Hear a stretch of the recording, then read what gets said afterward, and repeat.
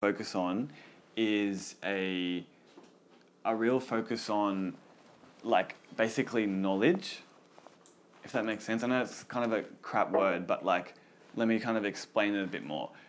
Just gonna get straight into it, come on. God's grace, God has a constant flow of grace, and that's his favor towards you, and it connects with your faith, right? If you don't know about something, you cannot have faith for that thing. And so if you don't know about something, if you're in ignorance with something, you can never see that thing come to fruition. It can never manifest in your life. So if you don't know that God calls you a friend, you're never going to be a friend with him. You're never going to look at him face to face and have that intimate relationship with him. So knowledge is actually like, it's not just, here's the facts, read the textbook, whatever. This is incredible stuff that sets you free. Jesus goes, if you hold to my teaching, it's not just listen and not even just believe, but hold. So hold even when it gets hard. If you hold to my teaching, then you'll know the truth, and then the truth will set you free. So I'm going to tell my testimony in just a few minutes, and you're going to see why I'm so passionate for this stuff and why I'm so right on time, bro. It's good. It's your own house.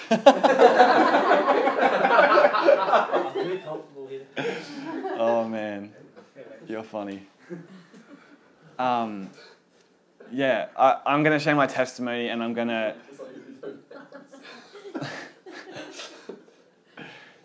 It's good. I'm going to share with you what Jesus has done in my life, and he's done so much stuff for me. I can't even begin to explain it. Each week, I'm just going to try and hit one topic and get us to a place where we can be set free by the truth. Does that make sense? In every area of your life. If you don't feel free right now in a certain area of your life, I'm going to bet God wants to see you free in that area. Wouldn't a good father want that for their son or daughter? Does that make sense? Awesome. All right, so this school is going to be... So this is my passion. So this is what happens in life, right? Someone goes through cancer and then they get healed by something. Then they go out and they go nuts on trying to get other people set free from cancer, right? That's what you do. You turn your pain into a story and you go out and help other people. My pain was, and by the way, I will mention church and I'll mention different teachings and all this sort of stuff, but I promise you, I will never, ever, ever rag on a church. The church is the bride of Christ. The church is the people of God. They are amazing. Most people out there are trying to do the best they can with what they've got, and they may have differences to what I'm talking about here, but they're my brothers, and they're our brothers and sisters, and they're our family, so I will never rag on a church.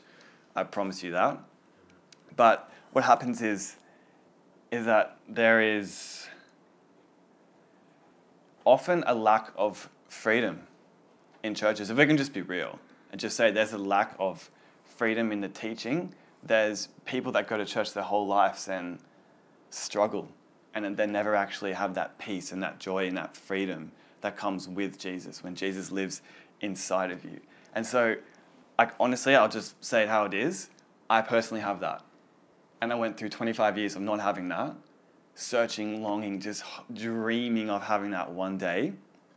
Didn't even know it was possible in this life. I just thought it wasn't because I didn't really see anyone walking like that. But then it happened.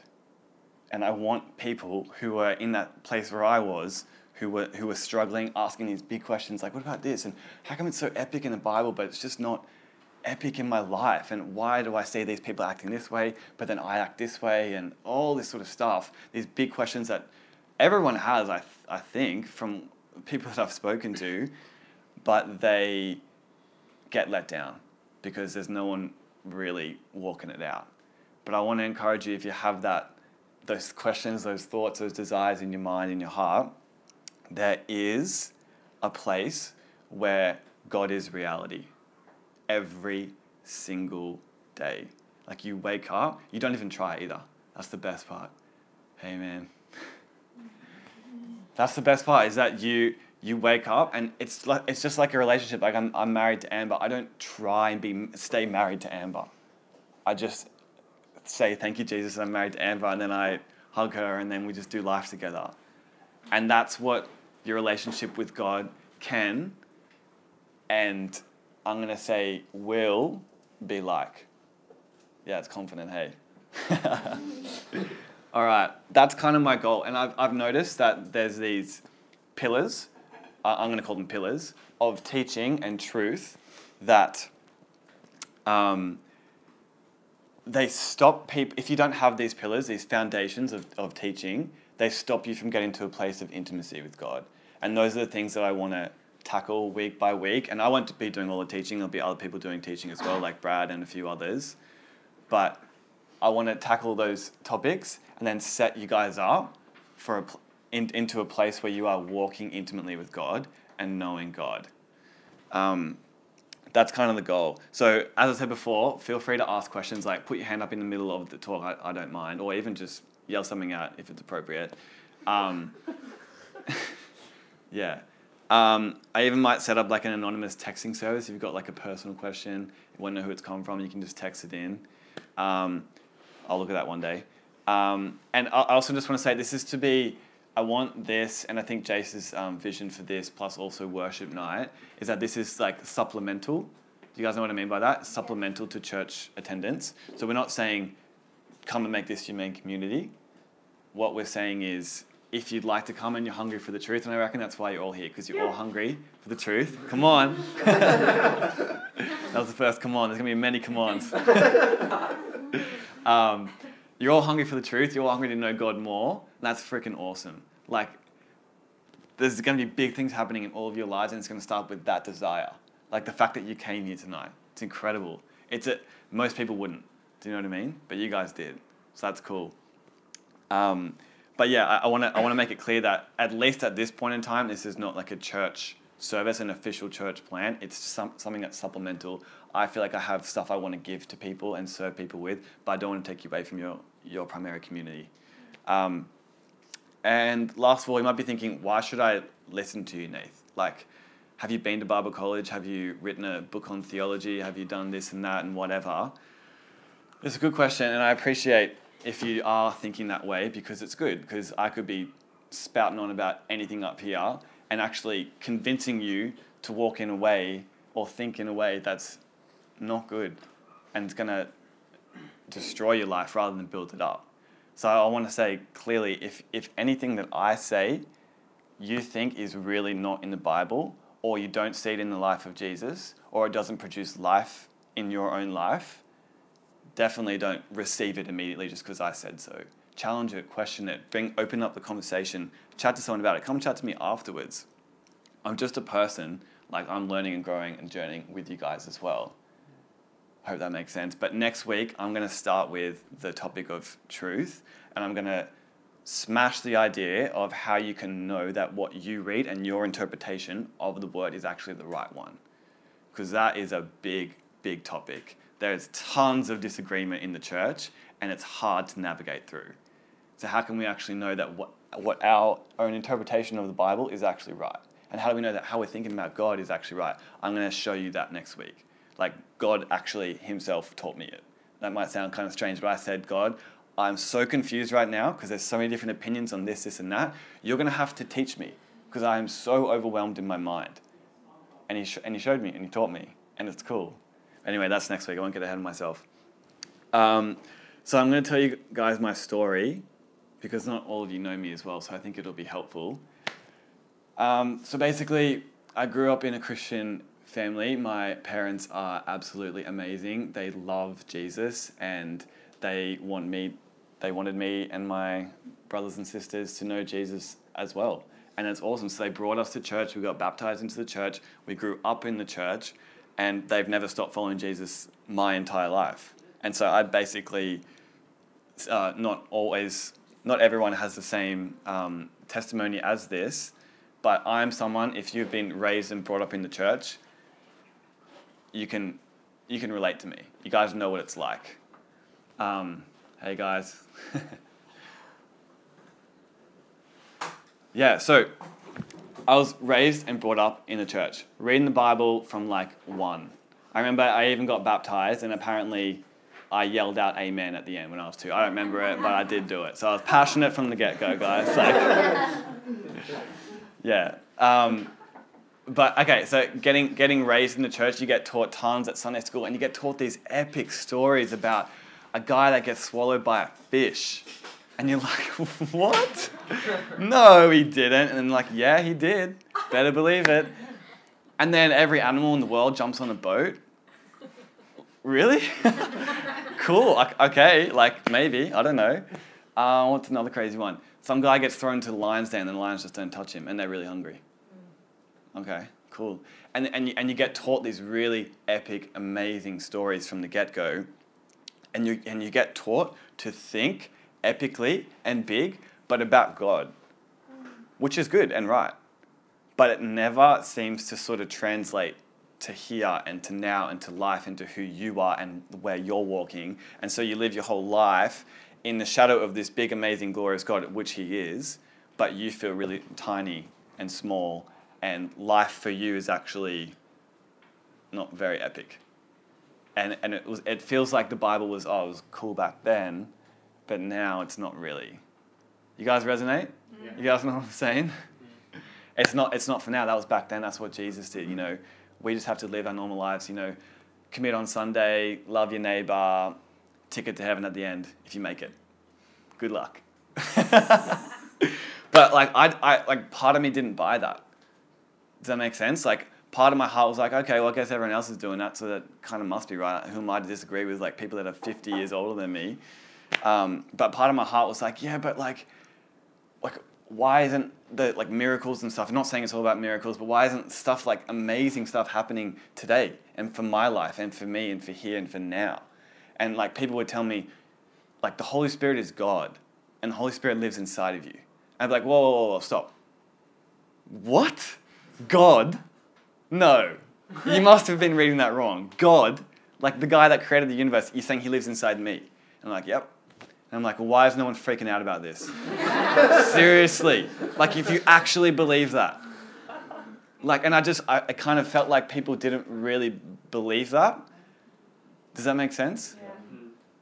So I had these longings, and I'm sure lots of you can resonate with this, longings and desires and goals and dreams that something would just be as epic as I don't know, video games seem to be, or movies portrayed it or holidays are. Does that make sense? We have these longings for these reachings for paradise, but nothing's ever actually real and manifest. And the Bible seems distant and God seems distant. And when you come towards God, you actually come towards him with a master-slave mentality. He's big, we're small. God, can you please, can you please, can you please? Whereas when you read the Bible, Jesus goes, I've called you friends. And he talks to people face to face. And he's slow with them. It took the disciples 3 years to even get to where they were at the end. And still Peter runs away.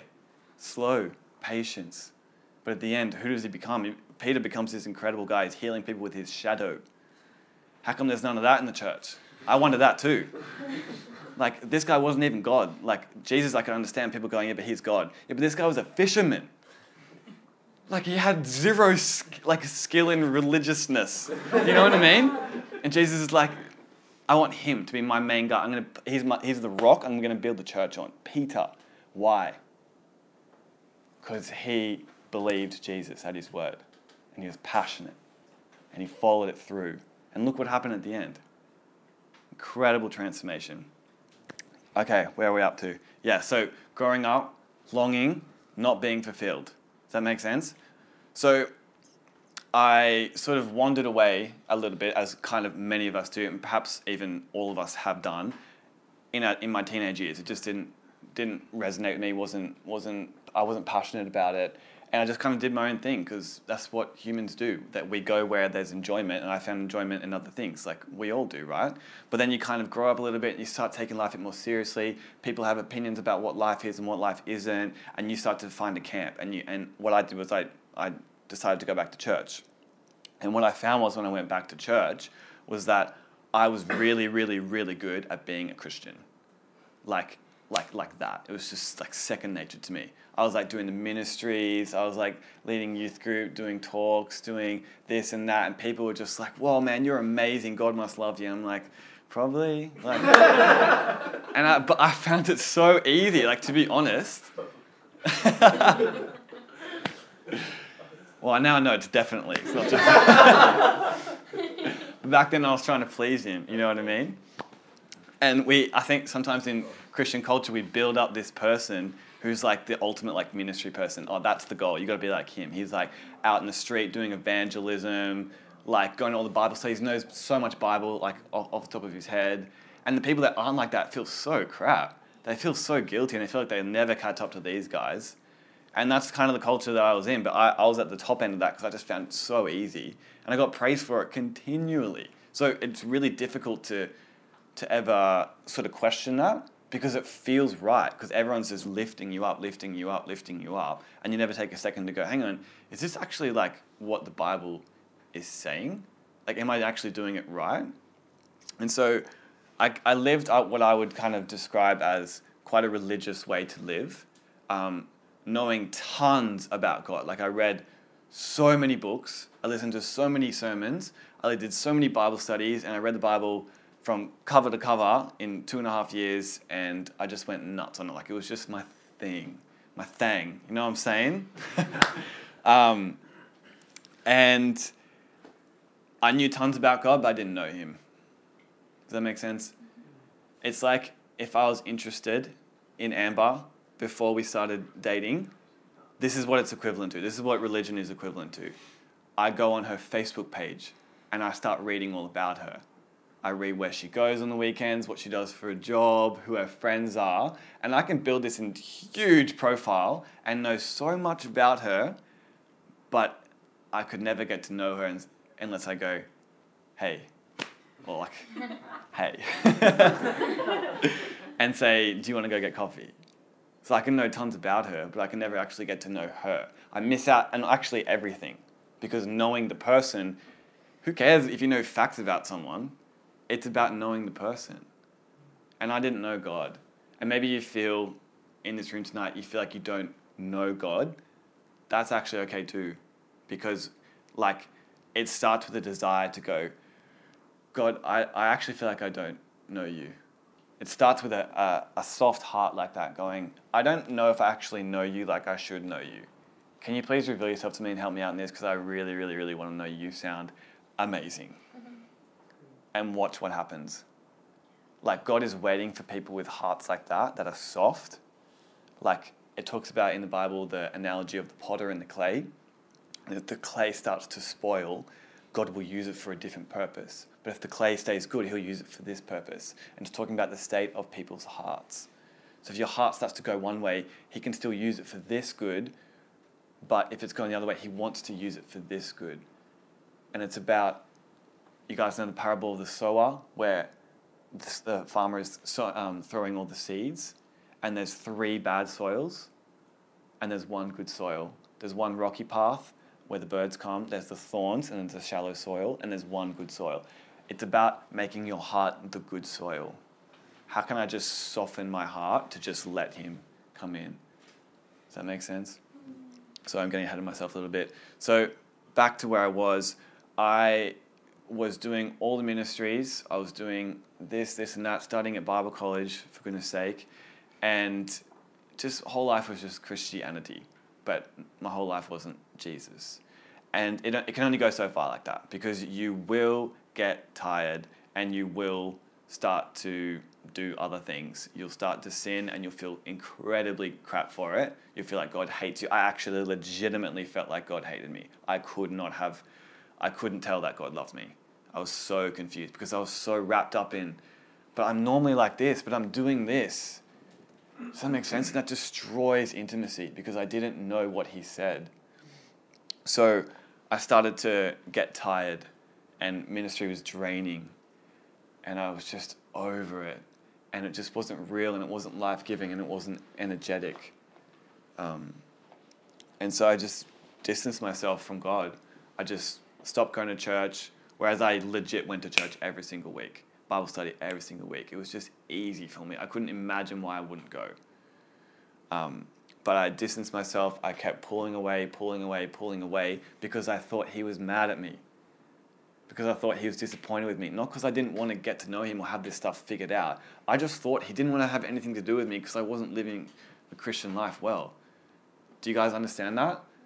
Does that make sense? When you sin, you actually are so focused on you and yourself, and you feel so crap that you actually destroy intimacy yourself rather than understanding what God says about you and how God sees you now. That's why I was so confused. I was spiraling. In my mind, I was spiraling out of control. I would have looked normal to everyone. I would have looked completely fine. But inside, I was like, I was this guy, and now I'm not this person anymore. And I just thought God hated me, so I was like, what's the point? So what I did was, and this is what we often do, is that I replaced God with something else. I found, and my goal was actually nutrition. Not a bad thing. I love nutrition. Nutrition's amazing. But it's a pretty crap God. And I actually made this my God. And Amber actually had to actually call me up on this and say, I think nutrition's becoming your God. And I was like, I know. But I can't go back to the real God. Like, I feel so crap. And he probably hates me. But nutrition was my God. Nutrition was the answer to everything. Oh, if you just eat well, depression will go away. If you just eat well, like, you'll have amazing energy to be social and to have amazing family and friends and be good at work. Like, I don't know how I thought like that. It was messed up, but I actually thought like that. But then it was the funny thing is that I was actually sick at the time, and I was getting sicker, week by week, month by month. Like, you go back and look at pictures of me there, I'm just like, why? My skin's like breaking out. I'm just like, nutrition, yeah. Seriously, I was convinced I'd find the right diet, the right balance of amino acid, like whatever. I don't know what the crap I'm talking about. But you know what I mean? Like, I was convinced eventually if I could keep trying enough foods and the right diet and the right exercise and get right enough sleep and block out the light and all that crazy stuff I used to do, like, yep, I knows what I'm talking about. Then I would actually be healthy, right? But I was getting sicker and sicker and sicker. So, but at the same time, God was moving in my heart, and I didn't know it. I had no idea. There's some people in this room, though, that probably did have an idea, and I really appreciate that they had an idea, or at least had a vision for what I could be like. My brother's not here tonight, but he knew what I could be like, and he prayed for me, and he poured into me, and he got people to pray for me. And I really appreciate that because those were seeds being sown in my heart. I didn't even realize it at the time. But then one day God just goes, boom, and this big tree comes out. And you're just like, oh, didn't see that coming, but I'm okay with it. So, okay, this is what happened. I was around two different groups of people in my life, both Christian, both amazing people, both my friends.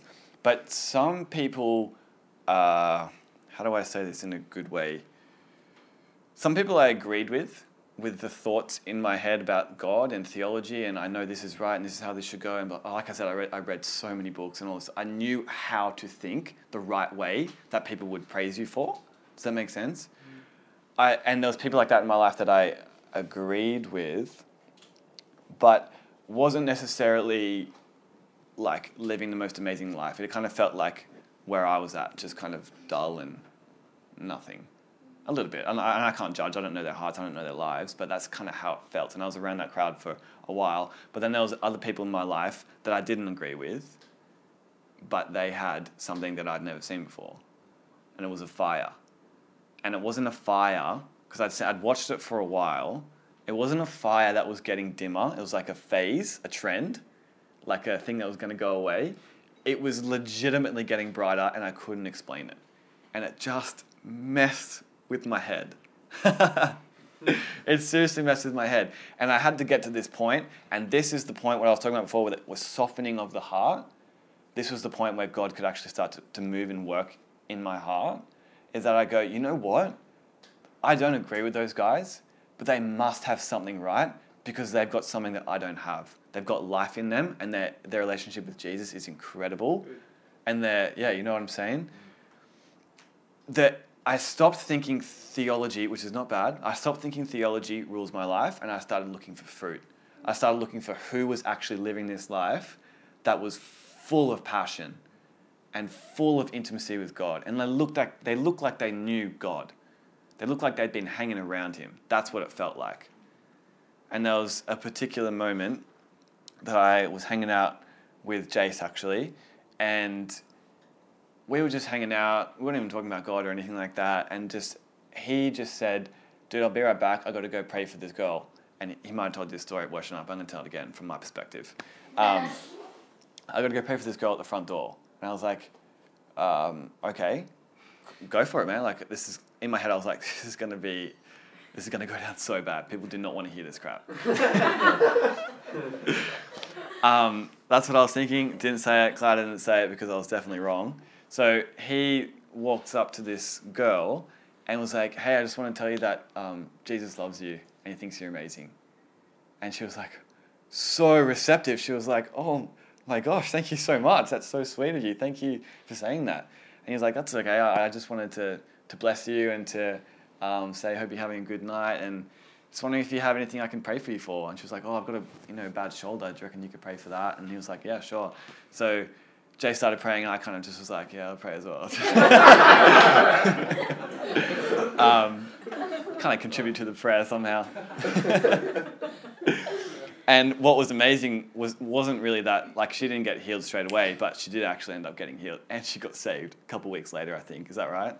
Yeah, a couple of weeks later.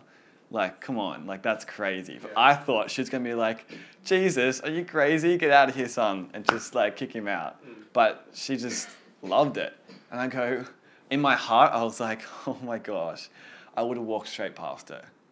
I wouldn't have even thought for 5 seconds about that girl. That's not right. Totally, Jesus would have prayed for her. But I didn't even think like that. I knew something was wrong. We've got to start thinking like that. We've got to start thinking less like, yeah, but what does that theologian say about this passage? To some extent, who cares? Seriously, it's a man. And if the man's theology isn't producing life, it is wrong. And that's a hard thing to convince people of because, man, we get taught to think in certain ways about the Bible and about church and about Jesus and about God. And if anything goes outside that for even a second, we hound on it. And we go, that's wrong, that's wrong. But what if it wasn't producing life? Can we at least just admit, even if it is right, that that's not producing life and not producing a satisfied heart? Even if that is God, can we just be real and say it's not what I wish it was? Does that make sense? So, yeah, I saw that and I was like, okay, I've got to start hanging around these guys a bit more. And that was a big step for me because I didn't agree with tons of stuff and hanging out with them was actually pretty uncomfortable. But I persevered with it. Yeah, it was uncomfortable. You guys were like singing all the time and I was like, I'm just not in the mood for singing. And you're always talking about identity. I was like, I get it. Like, I'm saved. Cool. But you guys just kept talking about it. Anyway, those guys were happy enough for me to hang there and to pour into me, to pray for me. And I didn't get anything they were talking about. But stuff was happening in my heart. And you could tell that my heart was open for it because I was there in the first place. Does that make sense? So just a little bit over time, that was probably like... I'm going to say August 2015, so last year. And the big change for me was September 29th. I'll never forget it. Best day of my life, 100%. Wedding is slightly below that. But no, they're both good. I don't know. I can't pick a wedding. Okay, so there's a few month period. So we're talking July, August last year, up until September. So God's working, moving. I don't know what he's doing, but he's doing something. And I remember these 4 different key moments that was like, whoa, something's here. Something's good. Something's happening. Couldn't explain it. I just felt it. One was hanging out with Sim and Keenan. And we were just hanging out one night. It was a Friday night. I don't know why I remember that. I'm good with dates. We're just hanging out and Sim had come back from Cambodia because remember you were sick. And I was like, dude, but you believe in healing. Like, how can you come back from Cambodia? Like, what the heck? I just felt that was so, like, hypocritical. And I was like, I wanted to try and, like, break him, in a sense. And the way he responded was so in line with the word. And I was like, oh, my gosh. I didn't say it at the time, but I was thinking it. And it was so just like, yeah, I believe in healing. But even if I'm not seeing it, like, it doesn't change how I think about healing. And I'm still growing and I'm still learning. And there's just all this, like, wise stuff wrapped around his experience. And it just made sense. And I don't know what happened that night, but there was something in my head that just went, yeah, that's good. I'm going to keep following that train of thought. And then the next one was Brad, who's not here tonight, but he came over to our house and he was just chilling out after one day at work, and we were just chatting, like it wasn't anything intentional. And he just starts chatting with me about what God is doing in his life, because he just went to this crazy transformation about halfway through last year. This is like around about the time that I was going to this guy's Bible study, and he just kept pouring into me, being like this and God and blah and blah, and he didn't tell me this at the time, but he told me a few months later. He goes, the first time, he said it was the first time he ever felt the presence of God in the room. Yeah, he didn't know what to do. He was like, what the heck is this? He didn't say anything, but he left and called Ellie straight away and said, I was just chatting with Nate and I just felt the presence of God. So something's happening there. So that was the second one. And I don't remember even what we spoke about, but something was happening in my heart. I didn't know. Third one, I chatted to Ellie. So Ellie has like pretty horrible shoulder pain, and we were hanging out one night at Bible study, and she was saying, oh, I'm healed in Jesus' name, speaking like really faith and amazing, powerful stuff. And I was like, Ellie, like, I don't get, what are you talking about? Like, you still have the shoulder pain. Like, how can you say you're healed in Jesus? I don't understand that. And again, she reiterated what kind of Sim and Brad were saying, that the idea is that the word defines my reality, and what God says defines my reality. Even if I'm not experiencing it, I can feel the literal pain on my shoulder. If God says that I am healed, I'm just going to run with that. I'm just going to believe that. And I was just blown away by that kind of response. I never thought that you could even think like that. I just thought unless I saw it, touched it, experienced it, whatever, it wasn't real. And I didn't know that I was thinking like that, but that revealed to me that I was thinking like that. So that was the third one. And the fourth one, this was the big one. Christine and Amber were chatting one night on the phone, and they were talking about a preacher named Curry Blake. And Brad had recently told me to start listening to him. And so I was like, oh, whatever, maybe one day. I probably wasn't going to do it, but I kind of said I would. And then they were chatting about him. And then Amber just randomly said, do you want to just watch a sermon by him? And I was like, sure, why not? I don't care either one way or the other. And we put it on, and it was one called Have Faith in God. And it was Jesus in Mark chapter 11 talking about the fig tree. So basically, Jesus walks up to this fig tree. It's a really weird story, but I love weird stories. He's hungry. How cool is that? Jesus is hungry. And he sees a tree, and he walks up to the tree, and there's no fruit on the tree. And it's a fig tree, but it's not the season for figs. And so Jesus is like angry about it, and he curses the fig tree, and the fig tree like starts to die. And that's what happened. And they walk off and go do something else. It's pretty crazy. Well, then they walk back past it the next day, and Peter goes, Rabbi, look, the fig tree that you cursed has withered. And Jesus goes into this big spiel. Actually, let's just read it, because it is freaking... Come on. Mark chapter 11.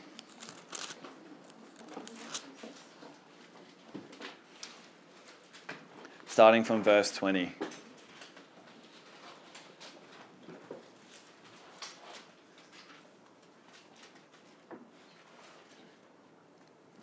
Okay. As they passed by in the morning, they saw the fig tree withered away to its roots. And Peter remembered and said to him, Rabbi, look, the fig tree that you cursed has withered. And Jesus answered them, have faith in God.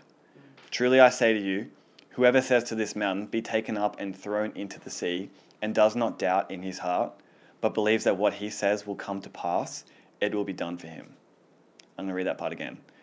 Truly I say to you, whoever, that's anyone, says to this mountain, that's a big problem, be taken up and thrown into the sea, that's a big command, and does not doubt in his heart, but believes that what he says, not what God says, what he says will come to pass, it will, not it might, it will be done for him. The reason I said not this, not this, not this, is because we start thinking like that. We hear Jesus say something crazy like, tell the mountain to go jump in the sea, and we go, yeah, it might, maybe, could be, I don't know if Jesus did it. Like we just like we take what he said and we just like wither it down to like, yeah, maybe, no. Not happening. Because I've never seen it, you know what I mean? So you're living by sight, not by faith. Does that make sense? The next part, therefore I tell you, whatever you ask in prayer, believe that you have received it and it will be yours. We do the opposite. We pray, we wait for it to be received, and then we go, now I believe in you, God. Thank you so much, Jesus.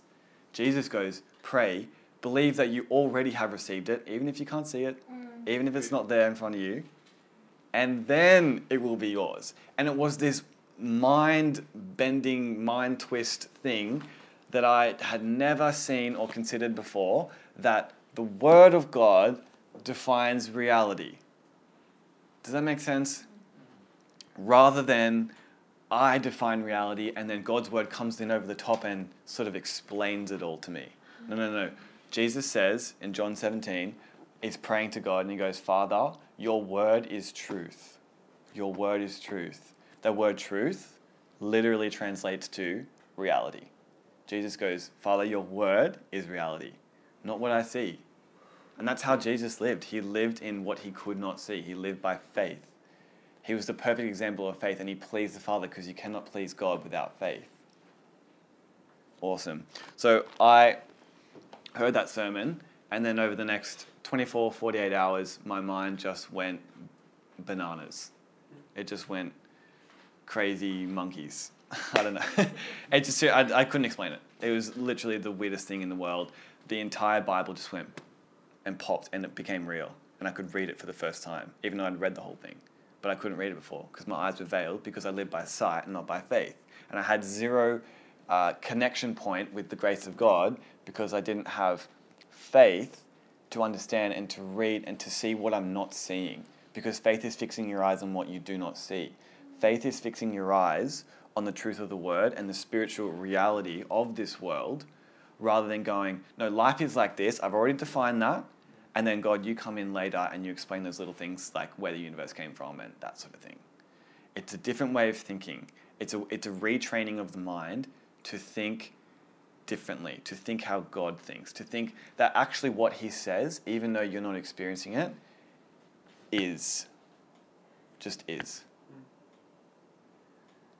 Like, that's what he wants. He wants people to trust that he is who he says he is. He's looking for people to trust that. That every little word that comes out of his mouth, he means it. It means what it says what it means. It's not this huge puzzle. I get there's some scriptures that are very difficult to understand. Most of it is reasonably straightforward.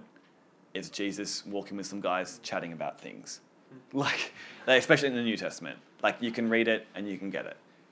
But we read it and it hits our heart and we go, that can't be true. And we push it back. And no wonder we have these angst and desires and goals and dreams and longings that aren't fulfilled because we have zero faith for that and zero expectation that God would ever move that way. And so if God's not going to move that way, is he going to come in and force himself on your life like that? Or is he going to work with you through faith and through the knowledge that you have of him, where you just take him at his word and you trust him and you honor him with that? So the whole Bible just went, like, just popped. And it just, I can't even explain it. It was the Holy Spirit. It wasn't me. Like, the Holy Spirit has to do this too. He has to actually reveal it and unveil your eyes and your heart. And then the Word of God becomes reality. And until you get to that point, it won't, unfortunately. And don't hear condemnation in what I'm saying. Don't say, oh, you should be walking by faith. No, hear opportunity. Hear this is possible. Hear this is reality. Hear this is someone in front of you that's claiming to actually have this as a reality in his life. Are you going to argue with that? Because it's my experience. You can't argue with it. And since then, no exaggeration, 100% legit, full on, just take me at my word. I've lived in peace and strength and faith and the reality of God and grace every single day since then. And it's been over a year now. And it didn't get dimmer, it's getting brighter. Glory to glory, faith to faith, strength to strength. The Christian life doesn't go up and down, dry season, happy season, dry season, happy season. That might be what you feel, but don't live by what you feel. You live by the truth of the Word. What he says is. What if you wake up tomorrow and you don't feel loved by God? So what? You know you are. If you live by faith, and if you let the Word of God hit you like it's supposed to. So I'll talk more about that and my journey and everything as the weeks go on, but that's enough for now, and you guys can sort of see the backdrop and why I am the way that I am, and why each week I'll probably just be getting crazier and crazier. But yeah, I just want to make clear that I said all those things so I had peace and I have joy and I have this new understanding of even power and authority and a reality of God in my life. But the most important thing, and the point of this school and the point of me speaking tonight, is not that I got all those things by doing this thing, is that I actually got to know Him. And until I had that understanding of faith and coming and drawing near to Him by faith, I could never know Him. But now I can confidently say that I know Him, and I'm getting to know Him day by day by day. And every angst and desire in your life that is unfulfilled, it will come from you walking intimately with God and knowing Him. So John 3:16, right? For God so loved the world that He sent His one and only Son, so that whoever believes in Him will not perish but have... Anyone? Eternal life. Okay, we get taught to think that's heaven. I'm not saying it's not, but maybe it's more than that. Maybe eternal life is, like Jesus says in John 17, and Father, this is eternal life, that they know you and His Son, Jesus Christ. Maybe it's not eternally long, but maybe it's eternally deep as well, and eternally incredible, and eternally fun. And it's just life in every way, in every angle, as many as you can imagine. Maybe that's eternal life. Maybe it's not just a ticket to heaven at the end, that it sometimes gets watered down to. Maybe it's your most amazing self today. So good, bro. Thanks, man. So I've got a few scriptures because, like I said, it's all about knowing God, right?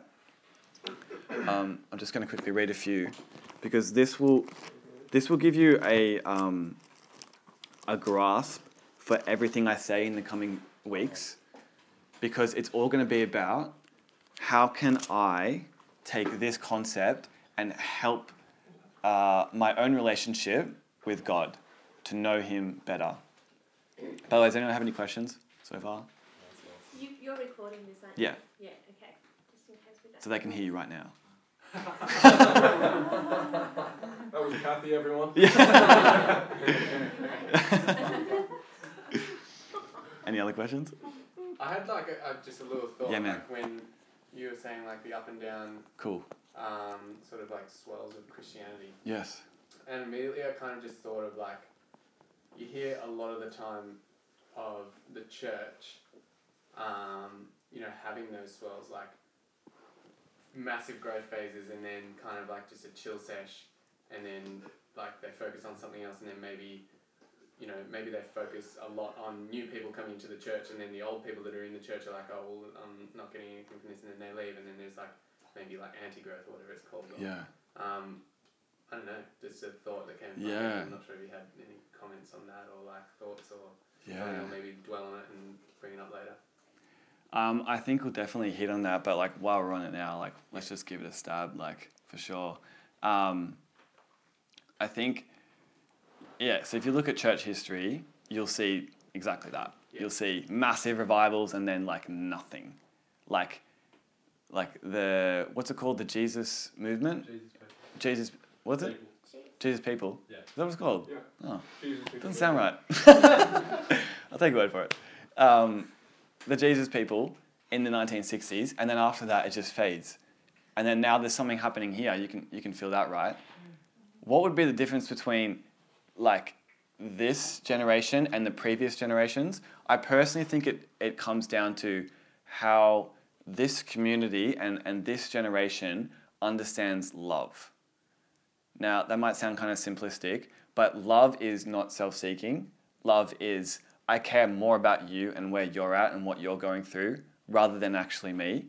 And so if we envelop and embody and understand love and become love, become the love of God, what are we going to aim for? We're going to aim for the next generation to get this, more importantly than we've got it. And our ceiling becomes their floor. And then the church builds itself up and builds itself up and builds itself up because it just keeps going. But if one generation gets it and they don't teach the next generation how to understand and to get what you got, it'll go down again. So if it becomes all about us and we're like, oh yeah, so good, that's not good.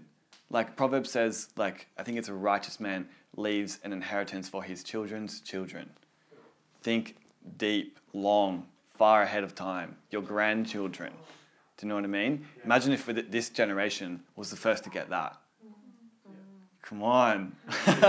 Then it wouldn't be this thing where it's one big revival, then nothing for ages. Personally, that's what I think. Yeah, it's that's cool. Yeah, awesome. Come on. So I'm just going to read. Any more questions while we're on it? Hey, I've got a question. Yeah, Robin. I know your mum really well. I know you. Your mum's always taught what you're just talking. Oh my gosh, and yet, yeah. Okay, and yet you never got it. So how much of it is God giving it to you? Wow. And how much is it of you teaching these people, or all of us, Yeah. to get it? Wow. Because Awesome question. what you've experienced is God has opened your eyes to see what you have in Christ, right? Yeah. Which your mum has always understood, and yet never got through you, obviously, because you had to find it yourself. The We timing all wasn't have to right. find it ourselves. So, Totally. what I'm asking you is, how much is that from God? Because only God can Of course. show each person here what you see, Yeah. as He has me. So I get what you're saying, but it's God that does that. Absolutely.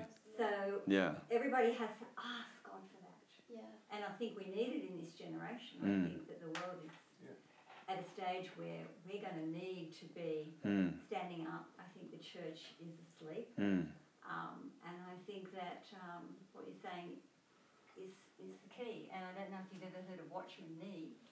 A Watchman But Nee. He is saying exactly what you're saying. Wow. No, never heard of him. He lived in 1920 Okay. and died in prison as a prisoner of Wow. communist regime. Wow. And wrote books saying exactly what you're saying. Wow. So, Awesome. but my question is, how much is God? Yeah. Isn't the key that we have to ask God for that? Yeah. That what He's shown you. For sure. That's a really good question. And it's a question that can apply to not just this topic, but pretty much every topic, like in Christianity. And what I came to understand recently, and I'll set you an example, right? I go to church, right, and I play in the band. And someone comes up to me and says, man, you played amazing tonight. And I go, no, it wasn't me, it was God, right? But it was me, but it was God. But it was me, but it was God. And I think sometimes we try and single it down to one or the other, when actually, and this is really cool, it's a partnership. It's your heart softened and then His grace pouring into that. Yeah. And it's your eyes meeting with Him. And you don't have anything to boast about, because faith is actually a lack of work. Because what faith is a perspective that there is a waterfall of grace coming down on you. That God does all of it, but you set your perspective onto that. So you don't have anything to boast about, I have such great faith. It just means you have such great ability to look one way. Like, does that make sense? So I understand what you're saying. Yeah. I think 100% it's God and 100% it's us. Yeah. If you take either of them away, I don't think you have the right and full answer. Yeah. There needs to be some sort of responsibility on us, and I know this gets into very deep, like issues about predestination, all that sort of stuff. We'll talk about it one day for sure. It can go deep. What I'm saying is, for sure, there's a reason why Jesus told parables. He told intentional mysteries and puzzles for a purpose. He wanted you to walk away and go, what was that all about? Because it gets you questioning and it moves your heart into a place where then He can come in. Does that make sense? Yeah. So 100% it's God being the one who reveals it, for sure. But at the same time, there's people who are open to it and people who are not. People who are the deep, rich soil and people who are the shallow soil. I believe that's our choice. That's our will, I guess. Yeah, that'd be my answer to that question. Yeah, good question though. I'm just going to quickly read a couple of scriptures. So like I said, it's all about knowing God. Everything and anything you ever wanted in life comes from knowing God. And I'll show you that. I'll show you that right now, actually. Paul says in Philippians 3, but whatever gain I had, verse 7, whatever gain I had, I counted as loss for the sake of Christ. Indeed, I count everything as loss because of the surpassing worth of knowing Christ Jesus, my Lord. So Paul's this incredible dude with an amazing ministry, prophetic powers, planning churches, all this sort of stuff. And Paul's like, it's actually all crap compared to knowing God. And also, then he goes on to say later, I haven't yet grasped it. I'm still chasing it. And that can be us. And I reckon even in heaven, we'll never get to know all of God. How cool is that? Think about that for a second.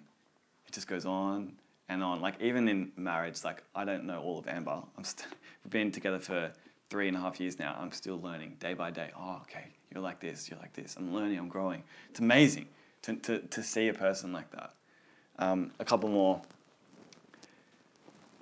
Jesus says in Matthew 7 that many will come to God on the last day and say, Lord, Lord, I prophesied in your name and I cast out demons in your name.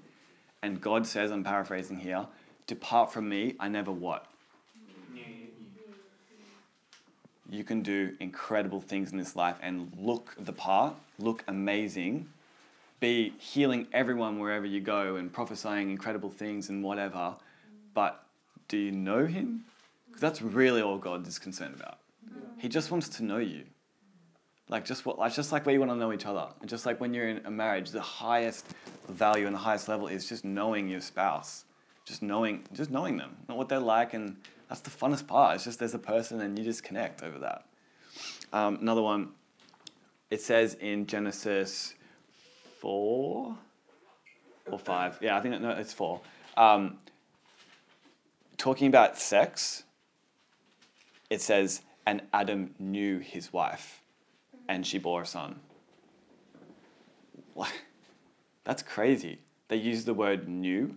Like, there's this intimacy. There's this, like the most intimate part of human life is basically summed up in the Bible as knowing. And that's supposed to point us back to God. He just wants to know you and for you to know him.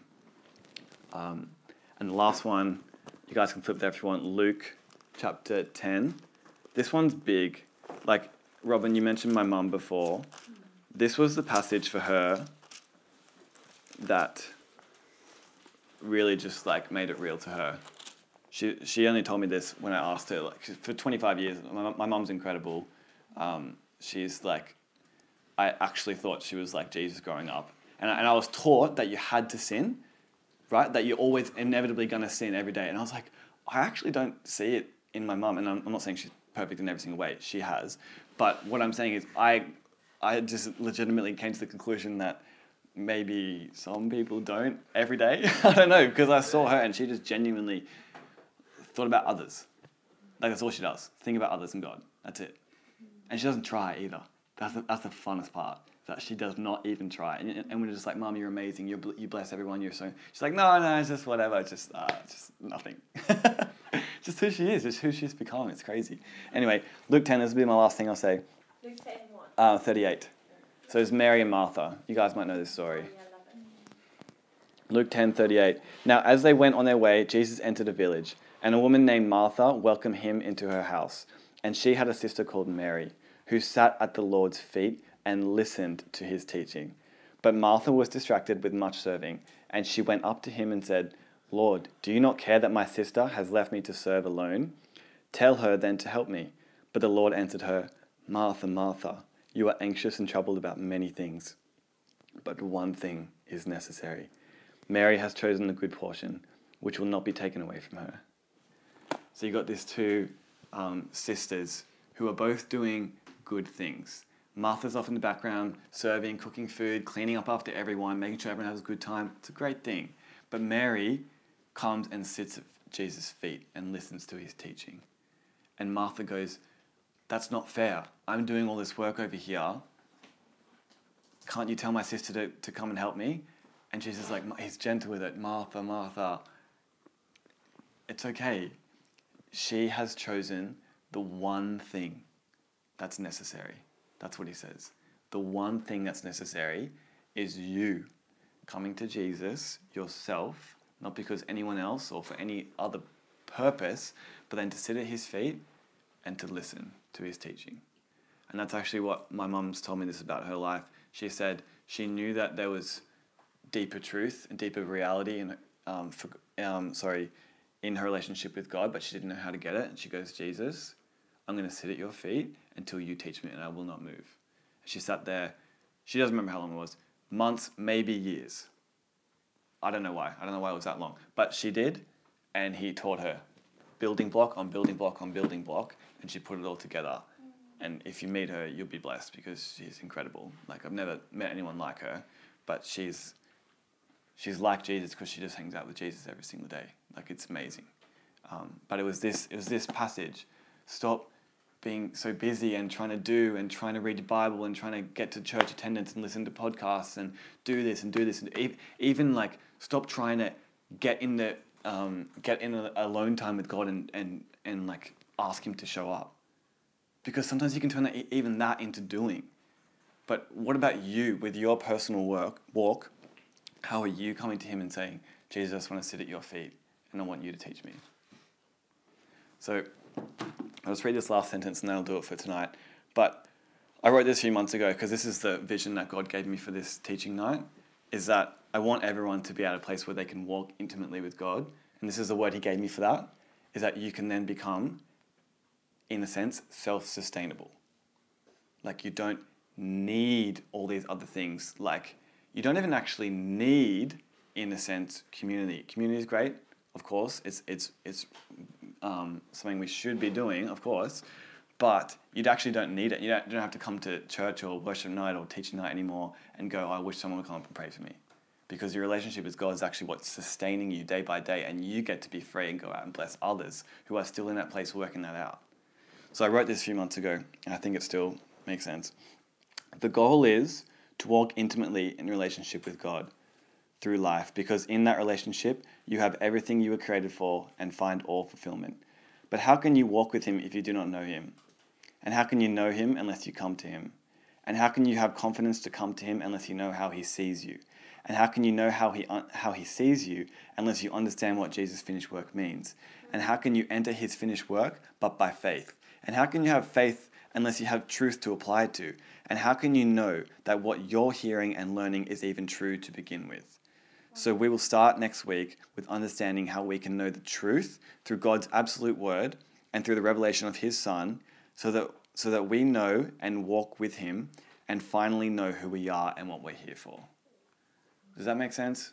Yeah. We're going to start with truth and we're going to end up with intimate relationship with God. That's the trajectory. There'll be lots of things along the way. And what's funny is that different nights will hit different people here. Like for me it was faith, but I know other people it was grace, or other people it was love, or certain topics that they were just missing. Once it hit, they go, oh. And the thing is, it aligns with them. That's the best part, is that you're a unique person and God created you in a certain way. And when it aligns up with you, it's actually this personal, intimate thing that only you and him get to share. And it's this really amazing, crazy, actual real thing. Like, it's real. Like, this is not a dream. This is real life. So just for those of you, this is the last thing I'm going to say, I know I said it like 5 times, but for those of you who need practical stuff like tips and advice and whatever, because you just don't deal well with academic, or even logical thoughts, not logical, you know what I mean? It's late, it's hot.